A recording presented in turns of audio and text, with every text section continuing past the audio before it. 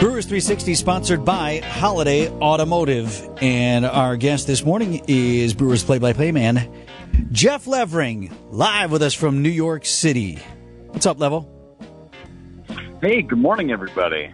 On your list when you get to New York, where are you going first, or what are your familiar stops that you have to do? Because actually you got a four-gamer is nice. You got a little time.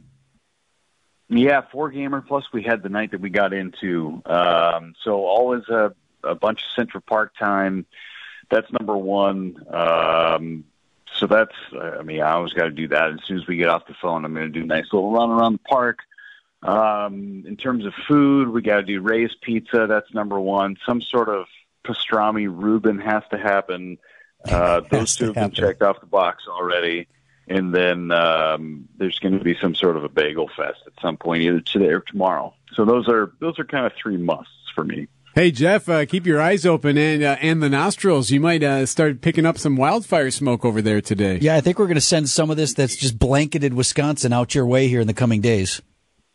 Yeah, that's what the folks here in New York are talking about. It's crazy. So earlier in the summer, when the initial wildfire smoke came through New York, there were a bunch of pictures that were taken, and you don't make light of it and whatnot, but it's pretty crazy looking at all the bad stuff. And I hope everybody's being safe out there in Wisconsin right now. But folks here in New York just aren't used to that. And having grown up in California, I looked over at these guys and went, man, that's just an average Tuesday in LA, unfortunately. Yeah. But no, it is pretty scary. And I do hope everybody's being smart with what they're doing outside and limiting their time outside.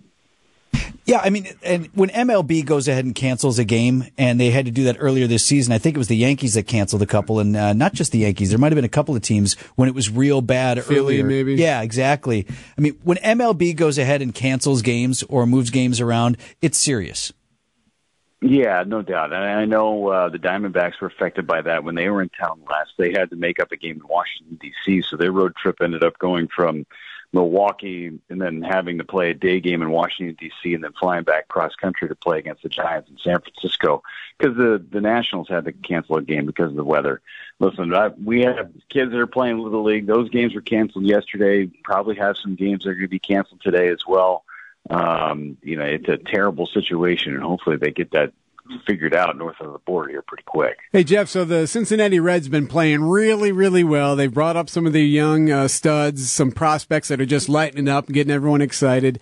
At what point should the Brewers bring up the rest of theirs? They got a couple of them still down there. Is it worth it just in a winnable division to bring up some of these hot guns and just see what they can do if they can catch fire too?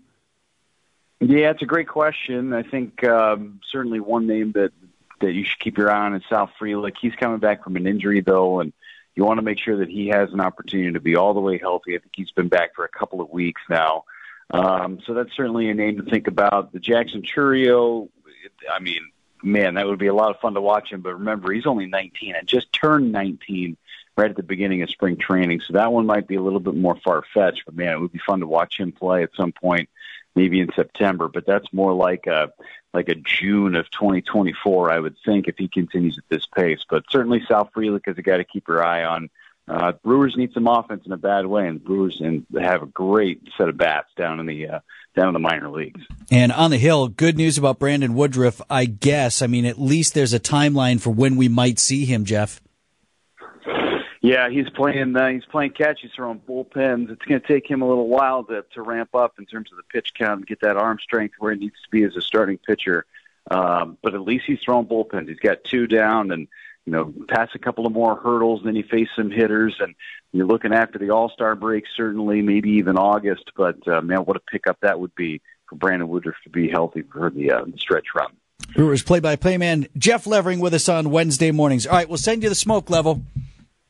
Oh, thank you so much. I appreciate that. Sending it right through my run this morning. A little taste of home. Thanks, man. We'll talk again next week. All right. See you guys.